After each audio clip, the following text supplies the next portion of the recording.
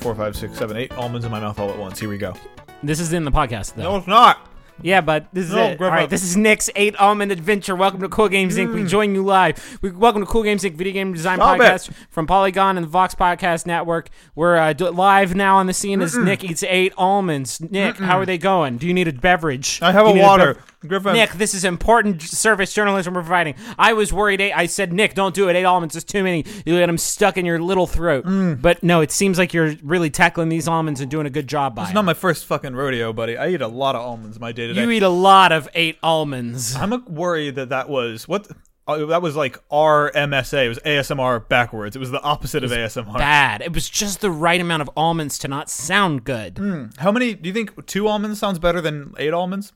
2 almonds sounds great because they play off each other. There's like a pleasant acoustic. A fun, like those 2 little magnetic almond-shaped magnets that you throw in the air and they do that cool spin. You've seen that trick, right? Love that shit.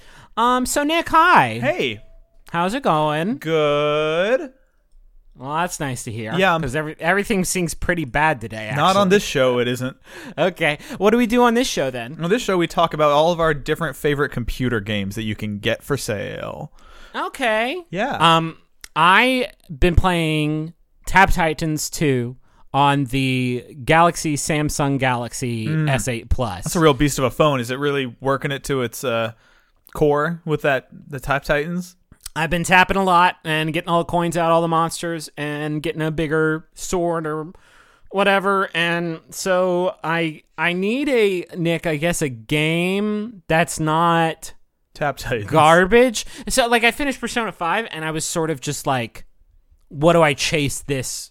How do I follow up this RPG that I just dumped 100 of my Griffin hours into? Your GHs. My GHs is an important metric. And the sort of dessert, I guess, after this lengthy main course was Tap Titans, a game where you tap a lot, and you... try to get diamonds to spend on purchases. So you kind of wanted a low impact, kind of low investment, low story, low interactivity game. Yeah. Well, I guess the interactivity is pretty high because you really do got to jam on. You got to screen. tap the shit. I mean, in the couple of hours I played Tap Titans, I've tapped on it more than I ever tapped on Persona 5. Persona 5 is a lot of stick pushing and slow, sort of a lot of hitting X. Methodical tapping. Yeah. And I just don't know. I need a game. I think we need to develop the game I'm going to play after Persona 5. You could also just get Tumbleseed. Oh, yeah. Well, fucking Prey comes out tomorrow, I think, so I'm probably good for a bit. Are you a Spelunky guy at all? I am, but Tumbleseed just seems like very stressful. It's very relaxing because there's no like ghost like there is in Spelunky chasing you. It really is like heavily like you can feel the Spelunky in there a lot. But it's check it out. It's nice. It's a relaxing little. I'm really loving it. I just needed to get that out of my system and say it somewhere because like for the past 72 hours, it's just all Tumbleseed all the time. We need to be careful because we're doing a games podcast accidentally. I know. Whoops. It's constantly every day is a struggle to not do a video game podcast. So, sometimes I'll be talking about it to my wife and I'll be like, "How was work today?" And she's like, "Oh, work was good. How was work today for you?" I'll be like, "Well, let me tell you. I've been playing Tap Titans and I think it's very derivative. The combat leaves something to be desired. Like, how's the West Coast though? This will be fun. Like, oh sure, we could do a fun coast to coast. Well, I guess you're on the bottom coast and I'm on this one. Texas coast. West Coast is good. It's been like sunny. It's been like SoCal weather in San Francisco for the past 3 days. Yeah, dude. I got a sunburn and I was wearing sunglasses while I got the sunburn. So I ended up looking like, the fire and ice guy from My Hero Academia where his face is like kind of red on top. That was what I looked like. Dude, I know exactly what you're talking about. Everyone knows that guy. And so I got just kind of a forehead sunburn. And so I look real red just in the top half of my head. Operation Watch Anime, for me, has come to a grinding halt ever since my son started sleeping more through the night. And I didn't have to wake up for an hour every night where I would secretly squirrel away some anime hours.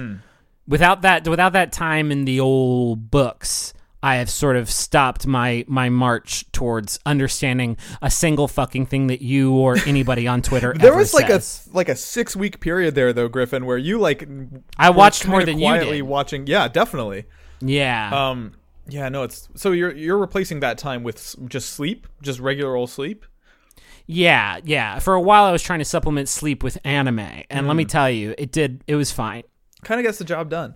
It does, gets the job done. It gets your blood pumped to watch these teens just like fight with their cool swords and stuff. You also, in fairness to you, you just played 100 hours of anime with Persona 5, so like you didn't fall off the wagon the way you think you did. I don't think that's fair. Should we talk about the games we want to whip up from our imagination? I haven't looked at the list at all, so I'll be coming in as fresh as our listeners. Tight. That's fun. That's a fun experience, though.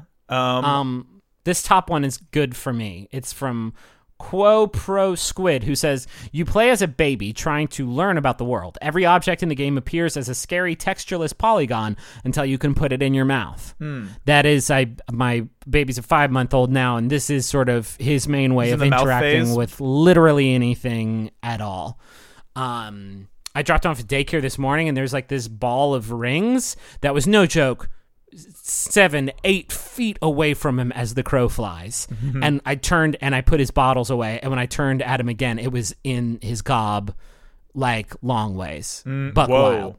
Kids are tasting lots of things. It's like they use the mouth to kind of discern the world around. My favorite part about this is definitely the part where everything is like a textureless polygon, and then you pop it in that gob and then pop it out, and then it is a real thing to you now. Like like one of my favorite interactions ever in a video game, and there's no way we haven't talked about this before, but in Job Simulator, when to exit a level, you grab the exit burrito and you have to put it up to your mouth in VR, and then like that action of pretending to eat something in VR is like weirdly there's no way immersive. We haven't talked about that. And so that operation of grabbing something, lifting it to your real life mouth, and then pulling it away from your mouth, and now it's like a real thing, is kind of exciting.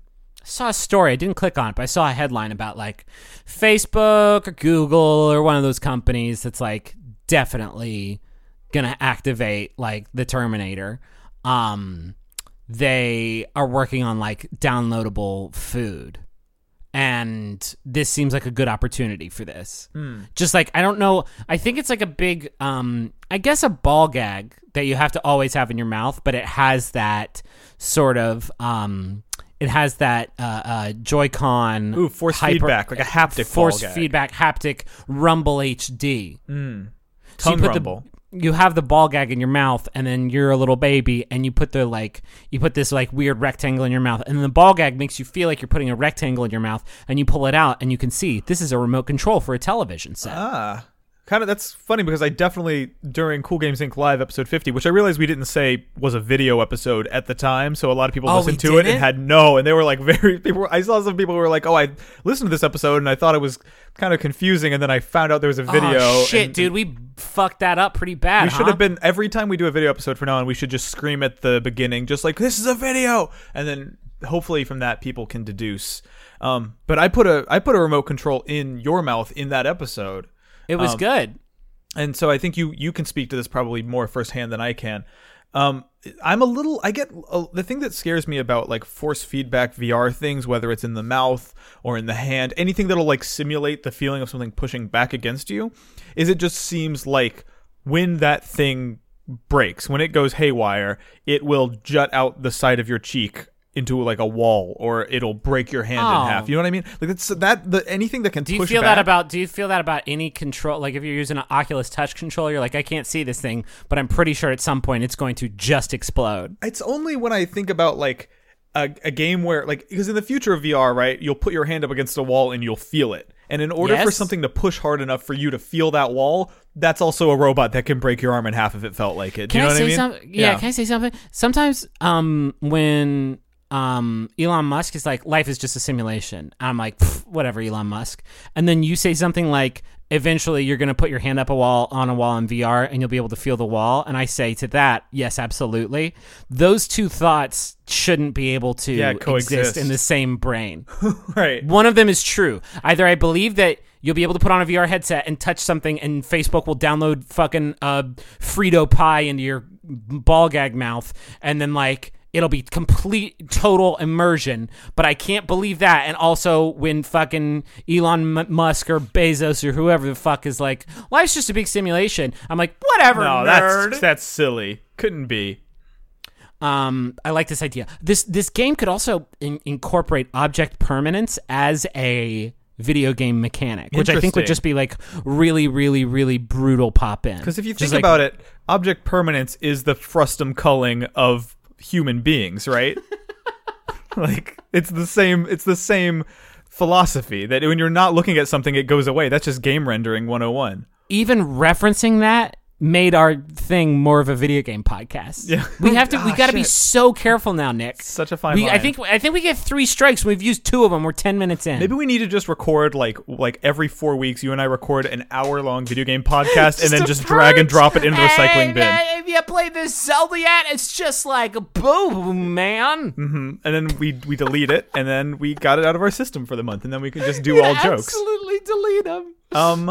My favorite thing about this submission is the follow-up reply from Sam B, who says Vora the Explorer, which is They say Vora the Explorer. Christ, I'm so sorry. there was Sam put an apology in there as well. This super didn't need to go in this direction though. Like it's a good game idea. It doesn't have to.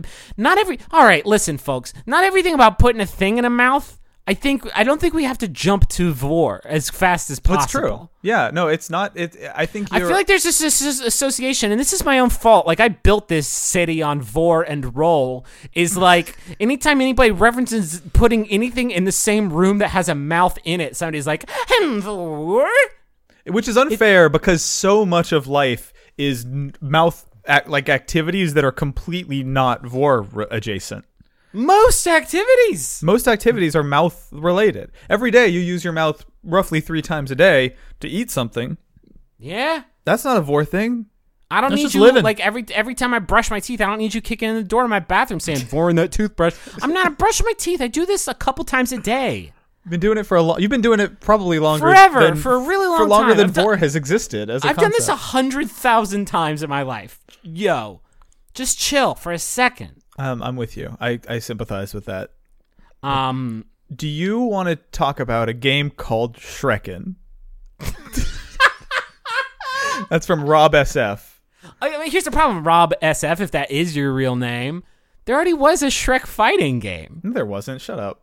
You're Dude, there fucking was a with me. Shrek fighting game. There's people famously still play it. I think it was on the GameCube, and I think it was called Shrek Super Smash. Oh, Shrek Super Slam. I'm looking at this now. Shrek Super Slam, and it was like it's apparently a pretty fucking dope game, like with some nice like Smash Bros. Power Damn, dude, Stone-esque that's elements. 16 fully destructible environments. Yep. According and to the so- back of the GameCube case, if I go to ShrekSuperslam.com, I can find out more. Tell me about this website, please. Oh, come on. I'm going to No, go it's ahead. like- okay, there is a burgeoning esports community around Shrek Super Slam, and I'm not saying that as a Griffin McElroy, host of Cool Games Inc. ironic joke. That's like a real life true thing. There's like hotel rooms at Evo where people are Shrek Super Slamming each other. Definitely. It's super legit. We got to play this game. Sorry, That's the problem. I have logged into the Internet Archive Wayback Machine, and I am going back to because the website is no longer up, but I'm going to look at the 2006 website for Shrek Super Slam. I got to click to enable Adobe Flash Player. Come on. Big money. Oh my God.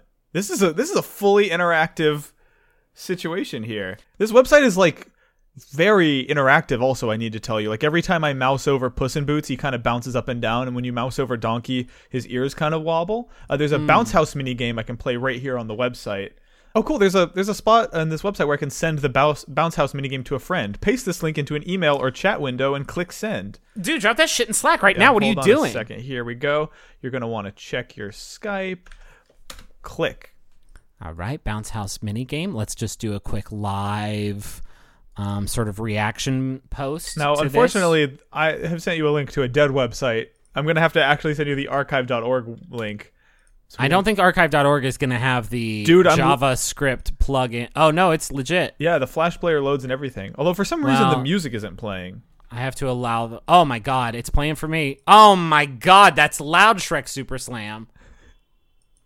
All right, so we're loading up the game. It looks like this loading meter is Shrek and Donkey, and it doesn't look like their bodies are filling up with whatever website technology juice they need to load this Bounce House minigame. So unfortunately, it seems like I'm... Oh, God, it's really loud, man. Oh, my God, it's really... I'm closing this. Oh, this is interesting. I've gone to the 2008 version of the website. They added like kind of a castle to the background.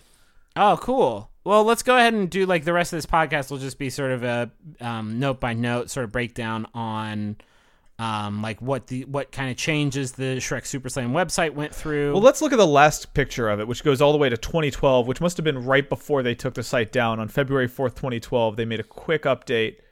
Oh, they got it redirected to Activision.com/index, and then a little hashtag brand !Shrek, which then redirects to Activision Hub, which then redirects to Activision Hub/location. I'm just going to click which in unlocks to, oh my god, you found the gameplay reveal for Destiny 2. It's the Pentagon's website. I don't know. Whoa, weird. So yeah, we can't do Shrekken, unfortunately. They did it, and they did it better than I think we could ever even imagine. I just like that they should have fucking called it Shrekken, though, huh? We can agree on that? Yeah, definitely. Here's one from Shenanigans. It's a good name. Who says, drunk detectives. After a week-long bender, you wake up in a randomly generated city, having committed randomly generated acts, a strange tattoo on your forehead, a car that probably isn't yours, a confused-looking dog with no collar, etc. You must retrace your steps and reverse all the damage you did while drunk before celebrating at the bar and waking up in another city. So I started reading this, and then I realized this is the Hangover. This is the Hangover, the movie, the video game. But I think it could be, this is an interesting idea for a procedurally generated game. A procedurally generated, no, it's the Hangover the game. I'm sorry, Shenanigans. This is the Hangover the game, and this is going to lead us down some dark paths if we continue to talk about it. I do think, though, there's something to be said for, like, it's almost like, I'm imagining a game that plays like a sort of a locked room puzzle game, but you're trying to piece together your drunken bender, and you're trying to, and it's randomized to some degree. That idea does excite me, but not as much as not talking about the Hangover excites me. So let's.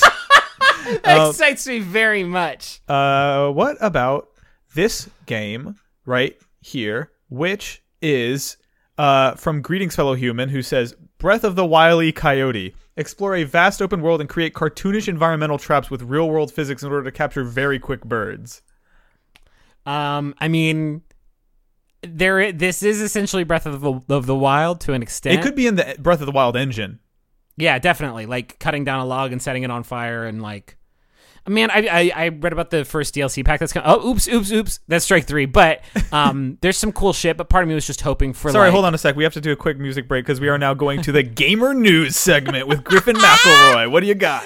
No, I just like the DLC sounds really cool, but I was hoping for a literal like gun that shoots those little octo balloons onto things. You and, want like more Just Cause fucking Saints Row DLC? I want full blown, like I want to be able to make a wild Rube Goldberg machine using stuff. And there's a lot of that shit. Like I'm obsessed with watching videos of people do shrine skips. Like people are doing some really wild incredible stuff. If you haven't watched any of it, like watch people like surf on these bombs that they float up in the air, like using their shield to like bounce off them to leap over these high walls. Like it's nuts what a bunch of folks are doing. So I just wanted more shit that would like let you like do that, I guess. But maybe this is what the Wile E. Coyote game would do for us. Right. It would be Breath of the Wild Blood Dragon in terms of just like amping up the silliness factor.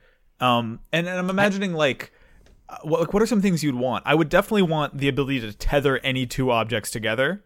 Yes, for sure. Big time.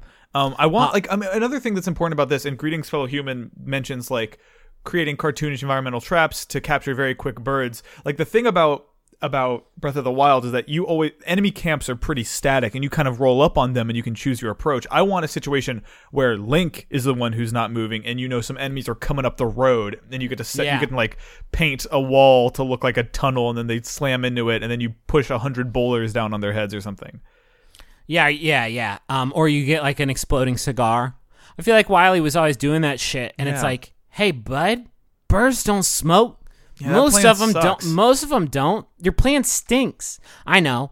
The bird will smoke this big cigar and explode. What? The bird won't smoke a cigar? It feels like a lot of Wile E. Coyote's traps were the things that would trap Wile E. Coyote. Like, if he was trying to trap himself. He loves cigars. He loves tunnels, I guess. Like, they were all things that would trap if he was trying to capture himself or another coyote of some kind. He's like, I bought a big, delicious dead bird and I poisoned it. It's like, well, the other big delicious bird isn't going to come and eat your big dead bird that they are. Yeah. You're gonna eat it, and then you're gonna smoke a cigar afterwards, you dummy, and you're gonna explode. Talk about object permanence. Like, Wile E. Coyote was so often getting tricked by his own traps that I think maybe he was a baby. And what are the ramifications of that for that cartoon, for the Roadrunner series? I just like track games. I used to love the Deception games. Isn't that what they're Kagero's Deception or whatever? The PS2 or PS3 games where was you're a like PS2 setting up game, Rube but Goldberg chain reaction things. They kept making them, but with every game they would like triple the amount of, okay, but this trap makes all her clothes fall off.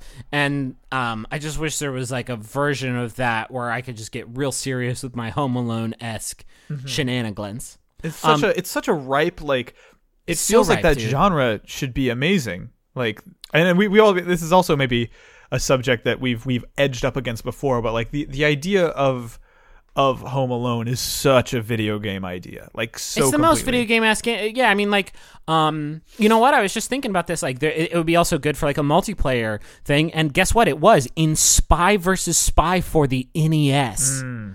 This was that. You would go from room to room trying to find the other spy, but you could leave little traps for each other that you could like set off to try to kill the other person.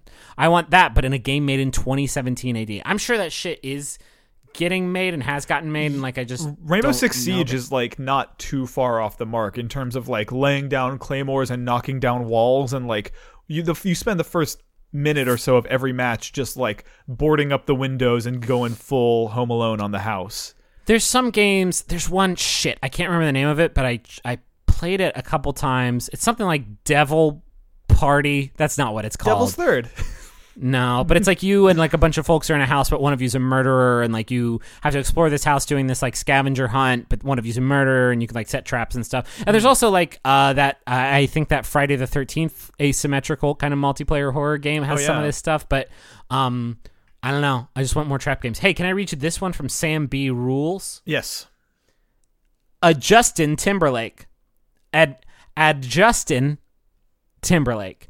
Manipulate and perfect your Justin to solve different one-screen puzzles. Need to weigh down a switch? Make a heavy Justin. Need to pop a balloon? Sharp Justin. I'm loving this. So when I heard of Justin Timberlake, my head went to chiropractic care on Justin. But this is actually much more exciting, which is almost like solving it. You know what was that game? The game Kim Swift made after Portal. I was just trying to think of it, dude. I've been trying to. I watch a speed run of it every year at the you can make things. objects fluffy. Quantum Conundrum, dude. Quantum Conundrum. Quantum Conundrum is what we're talking. It's something like that, but it's a quantum Timberlake, right? And you can make him fluffy Timberlake, heavy Timberlake, thin Timberlake, sharp Timberlake, slow Timberlake. And then all the colors. Did you say fluffy already? Because that's a big fluffy one. Timberlake. Like a water Timberlake. I mean, we've also got sort of a boy in his blob situation, which I liked that game, but I also kind of wish instead of sort of an amorphous alien friend, I had former NSYNC member Justin Timberlake. A boy and his sink. A boy and his... Yeah. And the whole time, I think he's doing his comedy mostly. Oh, okay. More of his SNL adjacent work. And he's doing some of his acting, his Social Network, and it's some of his comedy. And you're like, this is good. I would love to transform you into singing Justin. Mm-hmm. I'm going to transform you into song performer Justin Timberlake. So that could be the overarching narrative, right? Is that you keep getting add-ons for your Justin gun to turn him into different things, but you're trying to find the one that turns him into the musician we fell in love with in 1996. Yeah, it's like I found that expansion chip like 8 years ago when the 2020 experience came out, and I guess I just misplaced it. Mm-hmm. And I mean, you've been making a lot of great stuff since then. But I'd love to find the gun that shoots you back into making music again, I think, for a bit. And then we'll go solve the puzzles and do all that fun stuff. We can do the puzzles while listening to Sexy Back. To the new music that you've Sexy Back 2. Yeah. Do you want an idea from me? Yeah. Okay. Here's one that I chose well in advance and am not selecting right now. And that idea comes from Constable Jones, who said... It's like that Naked Raiden part at the end of Metal Gear Solid 2, except there's only one. There are three changes. There's only one guard. You are that guard, and there are a million Raidens. So imagine you're part of that like elite squad at the end of MGS2 with the Akira light trails on their eyes and shit. But there's just thousands of cartwheeling, weaponless Raidens. Are they trying to attack? Are they attacking you, or are you just sort of near them? They are attacking you by virtue of the fact that Arsenal Gear doesn't have a lot of walking room, and you could fall to your death very easily. So they're not really actively attacking you, but there's so many of them, and they're doing so many flips, so many cartwheels, that it's impossible not to get hit by them. And it's funny because Naked Raiden with no weapons is not an incredible force to be reckoned with. He's not super powerful, but when you amp up the quantity of Raidens, it becomes a lot. It's a lot to deal with. Also, I think it would be sort of just like fighting you would not look at this gaggle of this murder of Raidens and think that's a bunch of the video game character Raiden. I think it would just sort of look like a big, long tan strip. Just like a big, long beige ribbon.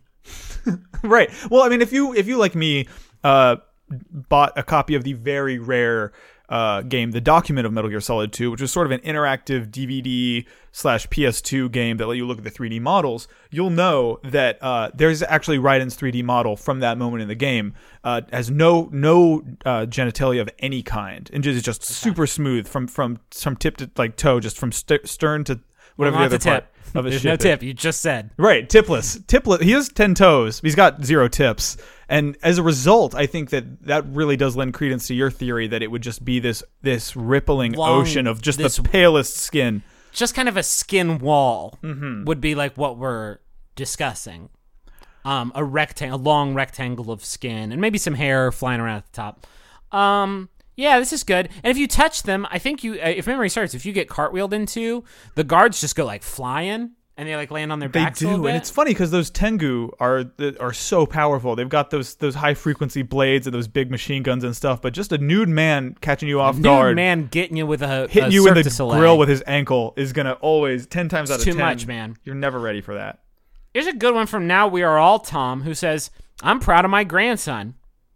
This isn't a game suggestion. Was this just on like the grandma subreddit, or was this a Cool Games Inc. submission? I'm proud of my grandson, a mobile game where you raise and train your grandson to fight other players' grandsons. I think this is exactly what Griffin was talking about wanting on this most recent episode. Oh, it kind of is. I really went in on... God, there's just so many genres that I feel like you and I go off on for not having good games in it ever. Mm-hmm. Well, this submission is proving to me that maybe it's harder than we thought it was. No, that's an okay idea. Like, how do you raise a grandson? I think because we do want to evoke Tamagotchi in a way, and so I think that the different hard candies you give him can kind of spec him in different directions to be more of a defensive fighter, more of a butterscotch fighter. What's a butterscotch fight? Was that to me? That's more like just sort of slow, but just like very deliberate. He's slow but slippery. Yeah, like butterscotch would be. Like butterscotch would be if it was real. So, do you? There's something about this that feels like a little cockfighty in a way that I'm not sure I love. Where it's grandmas. I think it's not they won't hurt each other. Okay, so it's a Pokemon situation where we're pretending that they're not actually fighting and killing each other. No, they're fighting. But it's just when one of the grandchildren falls down. Well, maybe it's some Wisdom of Solomon shit where you do make your grandson fight somebody else's mobile grandson unit, and you make them fight, and it's up to one of you, the grandparents, to call off the fight. Oh my god! So there's two elements. There's it's not good. It's nothing but good because it's you. You end up in these tough situations where you're about to beat your regional, the champion grandson fighter in your county, but your son is on your son's son, your daughter's son is on the ropes, and you're like, oh, I think he can pull it through. But if you don't call the fight quickly, you lose that son from your account permanently. You have to start from a level 1 grandson, and not because the son passes away from the fight or anything. I think he just like doesn't want to hang out anymore. No, he doesn't. He's like, fuck you, grandma. This sucks. This sucks. I'm done. I'm out of here. But you give him enough maybe cinnamon candy, give him a little bit more resilience. And then when you go to your grandson and you're like, it's too much, I got to pull you out. This grandson will have a high resilience stat, and they'll say, no, grandpa. Like when you have a son that's too high of a level, he may not obey you at all. No, it's not that. It's just like, I can do this. Oh, I like that. But I think oh my God, absolutely. There will be your grandpa level is lower than the grandson level. And so you fucking can't. You can't. Jeremy sat idly by. Yep. Damn it, Jeremy. Fuck. And then Jeremy sits idly by. He gets pounded by another grandson. And then grandma is out of usable Jeremys. Grandma blacked out. And then you wake up in the Jeremy Center. Yeah. Not all grandchildren are named Jeremy. Nick.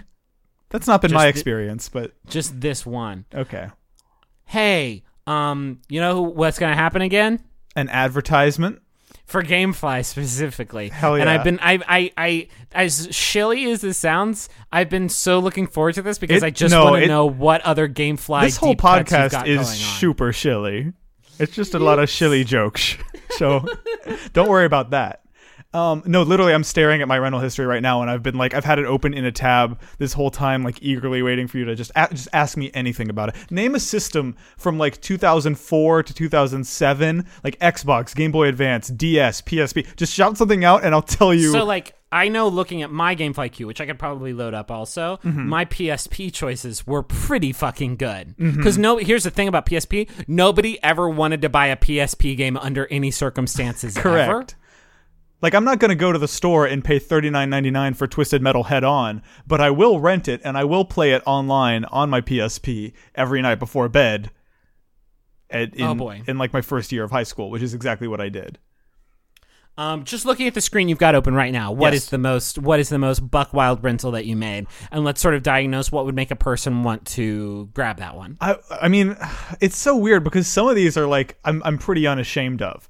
Like we talked about that. We talked about this last week. You had some formative rentals. I did. Like. I don't think I needed to rent Painkiller Hell Wars on the Xbox because it was not a good version of Painkiller, and Painkiller is like one of my 5 favorite games ever. I am pretty excited that I rented Drill Dozer for Game Boy Advance because that game is a certified slapper. I rented PQ, Practical Intelligence Quotient, for the PSP. You know what that is? No. That's like a sort of you remember Intelligent Cube? On the PlayStation 1? Yeah, sure. It's that. It's like the spiritual successor to that. Okay. Man, these are good. I'm just going to look only at stuff on page 5. I'm going to keep... Man, do you remember Magnetica on the DS? Hell yeah, I remember Magnetica. Okay, well... Here's one. Sorry, I just found one. I rented in 2012 Kingdom Hearts 3D Dream Drop Distance on September 18th, 2012. And then I must have returned it very quickly because my next game was Gravity Rush, which was like September 22nd, 2012. I think I got Kingdom Hearts 3D and like put it in and was like, no. You saw the title screen. You were like, this is too long a title for a video game. Goodbye. Do you remember Resident Evil Deadly Silence? The DS port of Resident Evil 1. It was actually really good. It was actually really good. It was like a good version of RE1 that had kind of like a good 3D graphic that used both the screens really well. Donkey Kong Jungle Beat on the GameCube. I don't think that was getting rented a lot because that one more or less required you to have the drum kit peripheral already. What I love about this is that like I have not thought about most of these games in so long, but it's like I'm like, oh shit, I guess there was a really good Jaws game called Jaws Unleashed on the original Xbox that nobody ever talks about. I think the next time that we have a GameFly sponsor, I'm going to talk about the first game I ever rented because it is the most inscrutable decision. Like, this was the game that made me get a GameFly membership. Okay, and it is unbelievable. It's unimaginable. That's actually very exciting to me because I can't imagine because it's a very specific needle you got to thread of like what is a game that I want. There's a lot of games like this in my life where I'm like I don't need to own you, but I would love to play. But I need to play you. So let's talk about what GameFly actually is. It's a game rental service, and you probably know about it. I'm just like looking through my queue, and like I rented a lot of fucking games back in the day. Yeah, dude, I was moving through them. I had that two game at a time plan, so I always had one in the mailbox, one in the chamber. So there's over 9,000 titles to choose from. Oh, Griffin, do you remember in sorry to interrupt. I'll edit this out. But do you remember in there's a YouTube video of a guy from Dragon Ball Z, and he says he loves to say it's over 9,000, and it's so funny because was Dragon Ball Z? It was from Dragon Ball Z, and he would go, "It's over 9." He would love to yell it. I always saw that man, and he has like the weird eyepiece on. Mm-hmm. And it seems like too much. I never knew about Dragon Ball Z or regular Dragon Ball Vanilla, and so when I saw that like technology eyepiece, I thought it was like some sort of Star Wars thing or Star Trek thing. No, it's not Star Trek. It's Dragon Ball Z, and he loves to go. So he loves to. That makes sense because I didn't think they made a Star Trek anime. I feel like we can't be too far from that in 2017, right?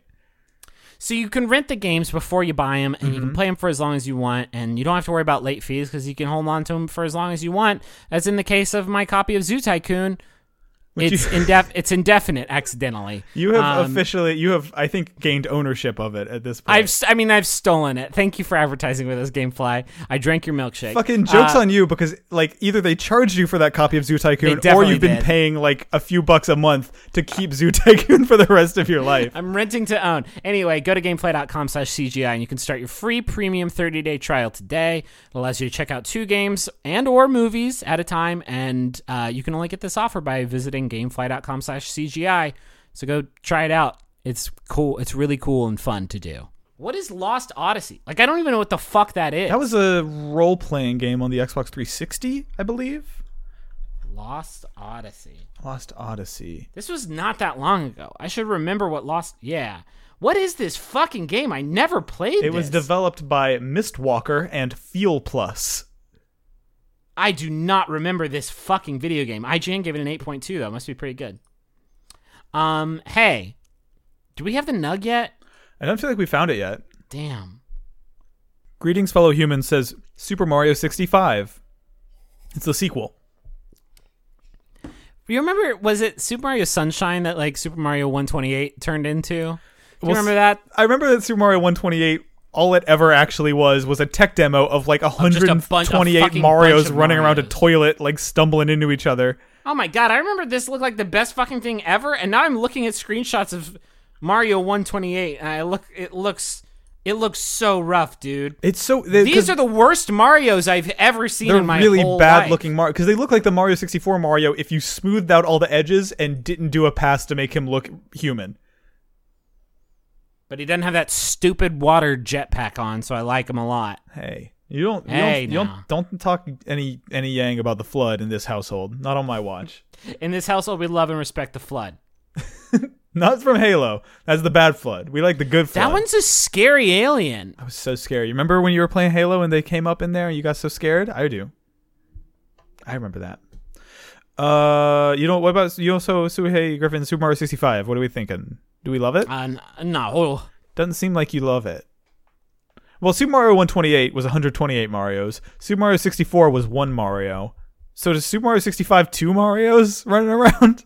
I mean, Super Mario 65 was technically Super Mario 64 DS because they had a bunch of Marios in that one. I mean, they called them other stuff. Yeah, they had like there was a Wario Mario, a Luigi Mario, and a Yoshi Mario. A Yoshi Mario that you could play as. You started out playing as... I remember I bought that game from my local electronics boutique, and I plugged it in, like, time to have fun with Mario. And that game starts out, and Mario's locked away, and you have to play as, like, Yoshi. And it's like, what? I want to hang out with my red friend, Mario. It's a super, super, super weird game, but it did have those very good, what do you calls it? Those, like, local multiplayer... We're getting video game podcasts again, aren't we? But it had those, like, those DS download play mini games that were, like, really good. Yeah, you definitely start out as Yoshi. Holy shit. Why was it not Peach? Why was it not Mario, Luigi, Wario, and Peach? I guess because they gave Peach her own, like, I can't believe this game existed game where her out of control emotions turned into superpowers. Which is, like, not only fucked up and super sexist, but, like, not even true to the character of Peach. Like, that's not what Peach is like at all. Of all the characters, she's the only one in this whole universe whose shit is on lock. Yeah, she is by far the most emotionally stable Mario. You gave Wario a game, and Wario just like runs around beating up like circus creatures while collecting gold bars or whatever. When he's the one who gets like so angry that he farts a mushroom cloud like a superpower. Mario Kart 8, when you click on Wario, he just goes cheater, and it's like, dude, I just picked you. I haven't done anything yet. The race isn't going to start for another 45 seconds because I still have to pick my cart and my wingsuit and everything and my wheels. And you pick Peach, and she's like, whatever. And it's like you're the one that there's like she gets so sad with her out of control emotions that it makes it flood. Yeah. Outrageous. Outrageous character choices. Man, I'm looking at Super Mario 64 DS footage though. This game looks kind of tight. There's a lot of tight DS games. There's a Goomba in Bob on Battlefield when you're playing as Yoshi at the beginning, and I'm watching this Yoshi run up on him, lick him, take the hat, and then the Yoshi just turns into Mario. While searching for the power stars, he found a red cap, put it on, and suddenly, voila, you look just like Mario. What the fuck? So this is still Yoshi in there. On the bottom screen on the touchscreen, it's a picture of Yoshi wearing Mario's hat, but on the actual top screen, the screen that matters, it's just straight up Mario. No thanks. Fucked up. Let's rapid fire, man. We got to find this nug. I know. I'm trying to find it. Here's the problem. We need to address this right now. Lots of folks making their game suggestions outside of the game suggestion thread in Reddit, thinking that we'll see them and pick those. We can't reward that kind of behavior, Griffin. Well, it's not just that. I don't read Reddit under any other circumstances except for this one single thread and this one single subreddit. Yeah. Otherwise, I do not visit the website, so I promise you I do not see that shit. Cut it out. Good announcement. What do you think of Dr. Professor Doctor's suggestion, Homewreckers, a fighting game where you play as houses with arms and legs? There are no health bars in this fighting game. Instead, you and your opponent are fully destructible models and must completely demolish the other before you get demolished. I'll say this. Why just houses? Why just houses? It doesn't have to be just houses. Trains. I do like houses because I think creativity within constraints is very, very helpful for you and for me, Griffin. And the idea of houses allows us to do what I think you and I have always wanted to do, which is to take the Red Faction Guerrilla engine and make a fighting game in it where you both play as two giant houses trying to knock each other down. Big house. These houses need to be big, boy. Well, I'm telling you what, they can't just be little ranch style 2-bedroom dealies. I need lots of mass that I can sort of grab and rip and tear at. That is important. Although I will say Red Faction Guerrilla's physics were such that if the house even had like one corner of it with a pole sticking out of it holding the whole house up, it would probably still be standing. So still be up. I think there's a fun opportunity of like maybe a small little like tiny ranch style home could be a character class, and you're very nimble and you're very small. But if a mansion lands a direct hit on you, and I am just picturing the gameplay from ARMS here, so I need to just say that out now. This is gonna play exactly like ARMS in every way. A mansion hits you, you're out of commission. But if you can just kind of dodge and duck and weave and pound away at this bigger house, is there a family in the house? I think it could be funny, but they're safe. They'll like run away or whatever. And maybe the dad's like in the shower and you see his dumb butt. That would be funny. Kind of a Keita Takahashi sense of humor. And also, it would be fun if like your friends could support you by playing as the people in the house, and they could have little BB guns and they're shooting at the other house you're fighting. Ooh, that's good. Did you ever play fucking? There was a DS Dragon game, Slime? Dragon Quest Heroes Rocket Slime. Yeah, exactly. Yes, so it's that was the describe this game because I actually looked it up like last week to see if I could like find a copy of it. For people who don't know, it's a game where you play as a slime from Dragon Quest. Except you're running around. It's a mech combat game where you on the bottom screen you're running around inside of a mech. And on the top screen, you see this like super pulled out perspective of your giant mech versus the enemy giant mech. And you're the slime. So you'll have to like run down to the engine room and like grab some ammunition and throw it in the cannon to make your thing fire. And it was just you had there were 2 lanes that like projectiles would fly around. So if you saw something coming at you from the enemy lane, you had to like put a bigger thing in that. And you're like, if it's coming at you in the bottom lane, you have to go and put a big cannonball in your lower cannon so that it would block that one and push through and hit their thing. And also between these fights, it was like an just sort of like a dungeon crawler kind of, where you would go around collecting the shit that you would use in these fights. It was fucking brilliant. Man, it was so fun. Really enjoying thinking about. I'm eBaying the fuck out of this cartridge when we are done recording this podcast. Wait a minute. There was like apparently in Japan there were like multiple of this game. What? There was like sequels and shit. Dragon Quest fair. Heroes Rocket Slime. Oh. It's a sequel to Slime Mori Mori Dragon Quest Shogeki no Shippuden for the Game Boy Advance. So that's what happened. There was a GBA version that you and I never got to play. And then this was a sequel. So we could do this with this House Hunters game, and we could steal it and pretend and delete the last 5 minutes of the podcast, and then pretend like we didn't know about this Rocket Slime game. Because I think this is good. I'm envisioning something like on phones or on Switch, where you just like sit next to your buddy or whatever when you have these fights, and you only see half the battlefield. And you like see your house or whatever, and you see the shit coming at it, but you can like zoom into like a macro level and try to like blow the fuck out of the other person's house. Ooh, this is good. Okay. Because I've been thinking about this a lot lately. I'm still obsessed with this idea because I've been playing a couple VR games here and there, including Google Earth VR, which is like, dude, that is my shit. I will just get in Google Earth and like go look at some shit I've never seen before. It is the most blissed out like gaming experience I've had in a while. You're like the fifth person to say that to me, and I'm literally about to just buy a Rift just so I can, for this one fucking experience. It's so sick, man. I basically like flew over to Japan, and I went to all the spots that like we went to on my honeymoon a few years ago, and just like checked on them. Oh, cool. How they doing? How they holding up? That's what that looks like from a mile up. Neat. It's so cool. So like I've been obsessed with this idea, and I'm sure I've talked about it on this podcast, of like a good ass Sims or Animal Crossing style life sim where you have your own house in virtual reality, right? And you can like go around and invite people into it, and you can like get a checkers board and play checkers or whatever. And why there's like, now that I have this new big phone that I don't have any good games on except for this stupid tapping game, like, why isn't there a good Animal Crossing game on that already? Obviously, there's like Sims Free Play, but that's not very good. So I'm obsessed with this idea of like having a house, because Animal Crossing Wild World or New Leaf is like my favorite game ever. And so, but that game, once you have this dope, cool house, there's not much stuff you can do. Right. What if that house was just your battleship? And so there was a life sim element where you had to like customize your bathroom and customize your living room.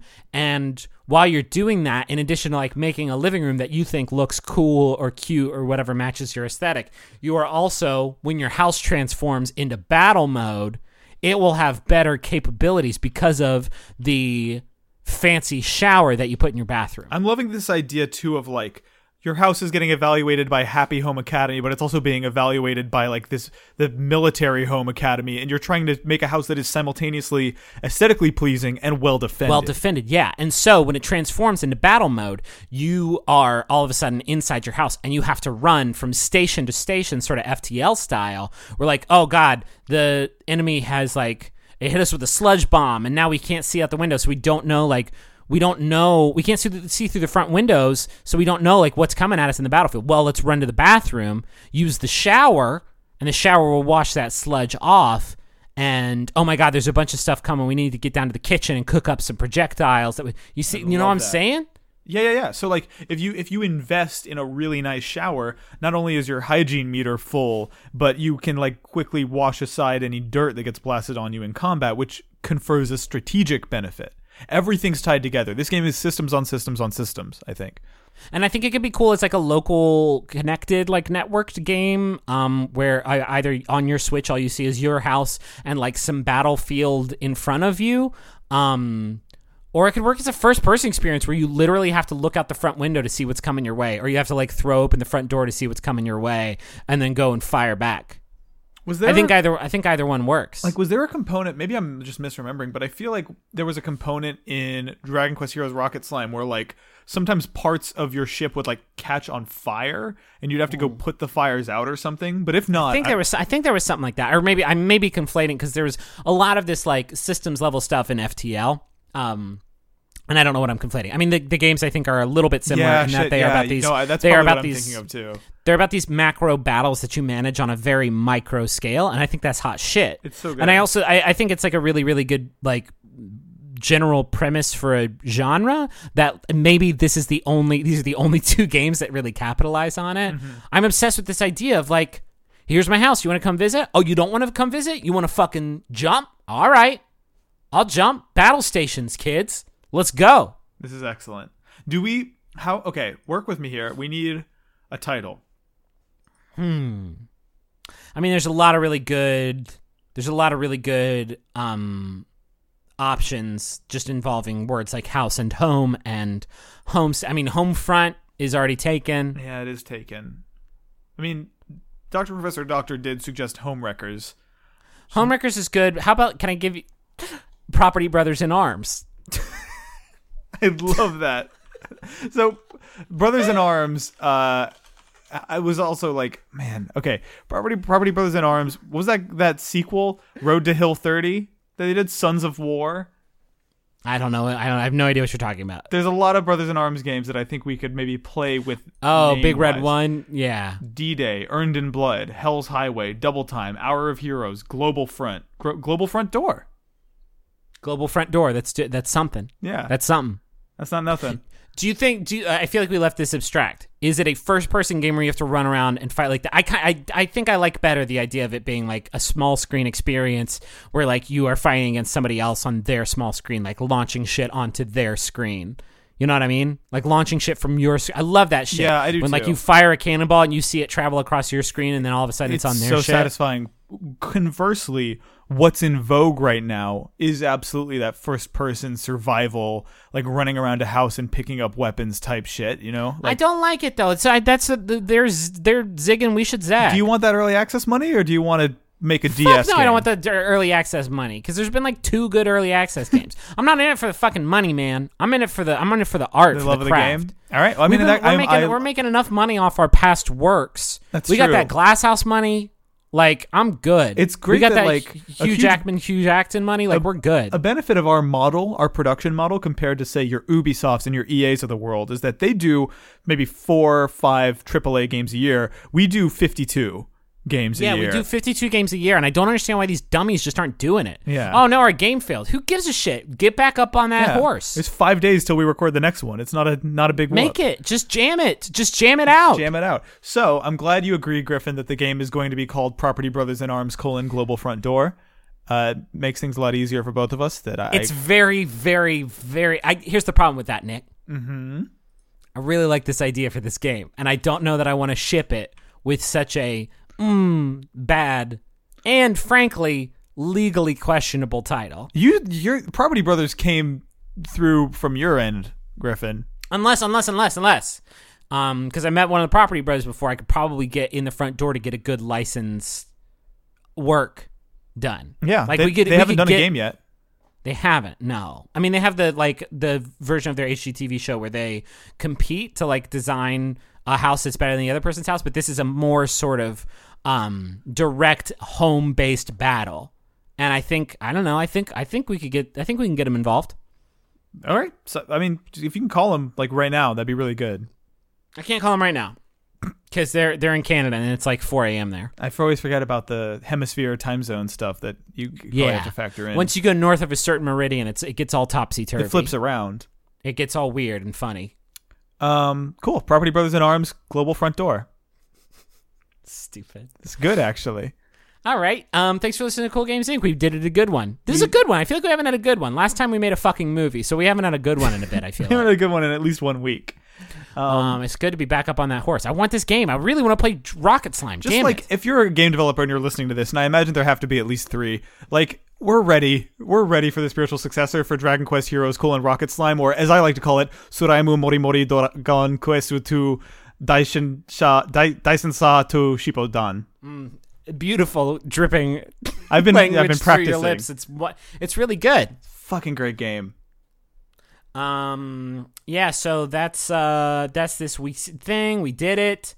Tose made Dragon Slime, Rocket Slime. Yeah, I've never heard TOSE. Tose? Wow, they made a fucking lot of games. Sweet Christ. They made all the Game & Watch Gallery games except for Game & Watch Gallery 4. They made every NES game. They made Dragon Warrior Monsters. That was a good game. How did they go from making Dragon Quest Heroes Rocket Slime in 2005 and then making the Avatar: The Last Airbender DS game the next year? Yo, they made Shrek Hassle at the Castle for Game Boy Advance. Not quite Super Slam, but I'm sure it inspired some of the elements. This is wild. They're still active, man. They're still active. They're still cranking it out. They made Valkyrie Profile Lenneth. That was a good game.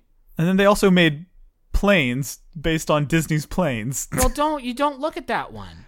So, thank you, Tose. We'll bring you back. We'll bring Tose on for this Property Brothers game. I think they're the right. It's only fair that we break them off. Is it Tose or Toes? Toes. Bubbly toes. So that's the episode this week. Thanks for joining us again here at Cool Games Inc. And if you could tell a friend Griffin, about the show, sorry, I know we're ending, but you need to know something really important about Toes. Here's a quote about Toes. "We're always behind the scenes," said Masa Agarita, vice president of Toes' U.S. division. "Our policy is not to have a vision. Instead, we follow our customers' visions. Most of the time, we refuse to put our name on the games, not even staff names. As such, Toes has gained a reputation for being a, quote, ghost developer." Yeah, I mean, yeah, they are. Dude, I'm looking at this fucking list. They worked on the Nintendo Switch port of Zelda Breath of the Wild. What? That's like the best game ever, guys. You should have put your name on that one. That's fucking wild. They also made Donkey Kong Jr. Math. You don't always have to do that. They made the DS and PlayStation ports of Chrono Trigger. They sure did, but Griffin, and I think this is pertinent to what we're talking about this week. And Griffin, they made Super Princess Peach. So maybe we don't put Toes on this particular. And Mario Color Splash, Paper Mario Color Splash. They made the Wii version of Okami. Like, they've made a lot of really good shit, man. All right, I'm ready to let them out of the doghouse. By the way, I'm realizing now we ran a huge feature on Polygon.com called "The Secret Developers of the Video Game Industry," written by our own Matt Leone, and there's some good Toes talk in there. So if you just search for Toes talk, you'll find it. You'll find a link to this podcast. Yeah, no, "The Secret Developers of the Video Game Industry" is a really great thing to read if you're interested in more of these ghost developers. So it's pertinent to this. We've also got Cool Games Inc. videos that go up every Monday on youtube.com/Polygon. The one coming up this upcoming Monday is based on our movie reviewers trying to write reviews about Pokemon the first movie. So that bit is now getting its own little animated treatment. What else, Griffin? What else do we do? Well, we do have a series called Touch the Skyrim that is going to be back next week, and I think it's going to be the start of a brand new exciting chapter for Touch the Skyrim that I'm excited. A spin-off. I'm really psyched for. So yeah, I mean, we do a bunch of dumb stuff. Go to youtube.com/Polygon and just watch it. It's fun. Yeah, I think that's it. Until next time, I'm Griffin McElroy. I'm Nick Robinson. No problem. Fine.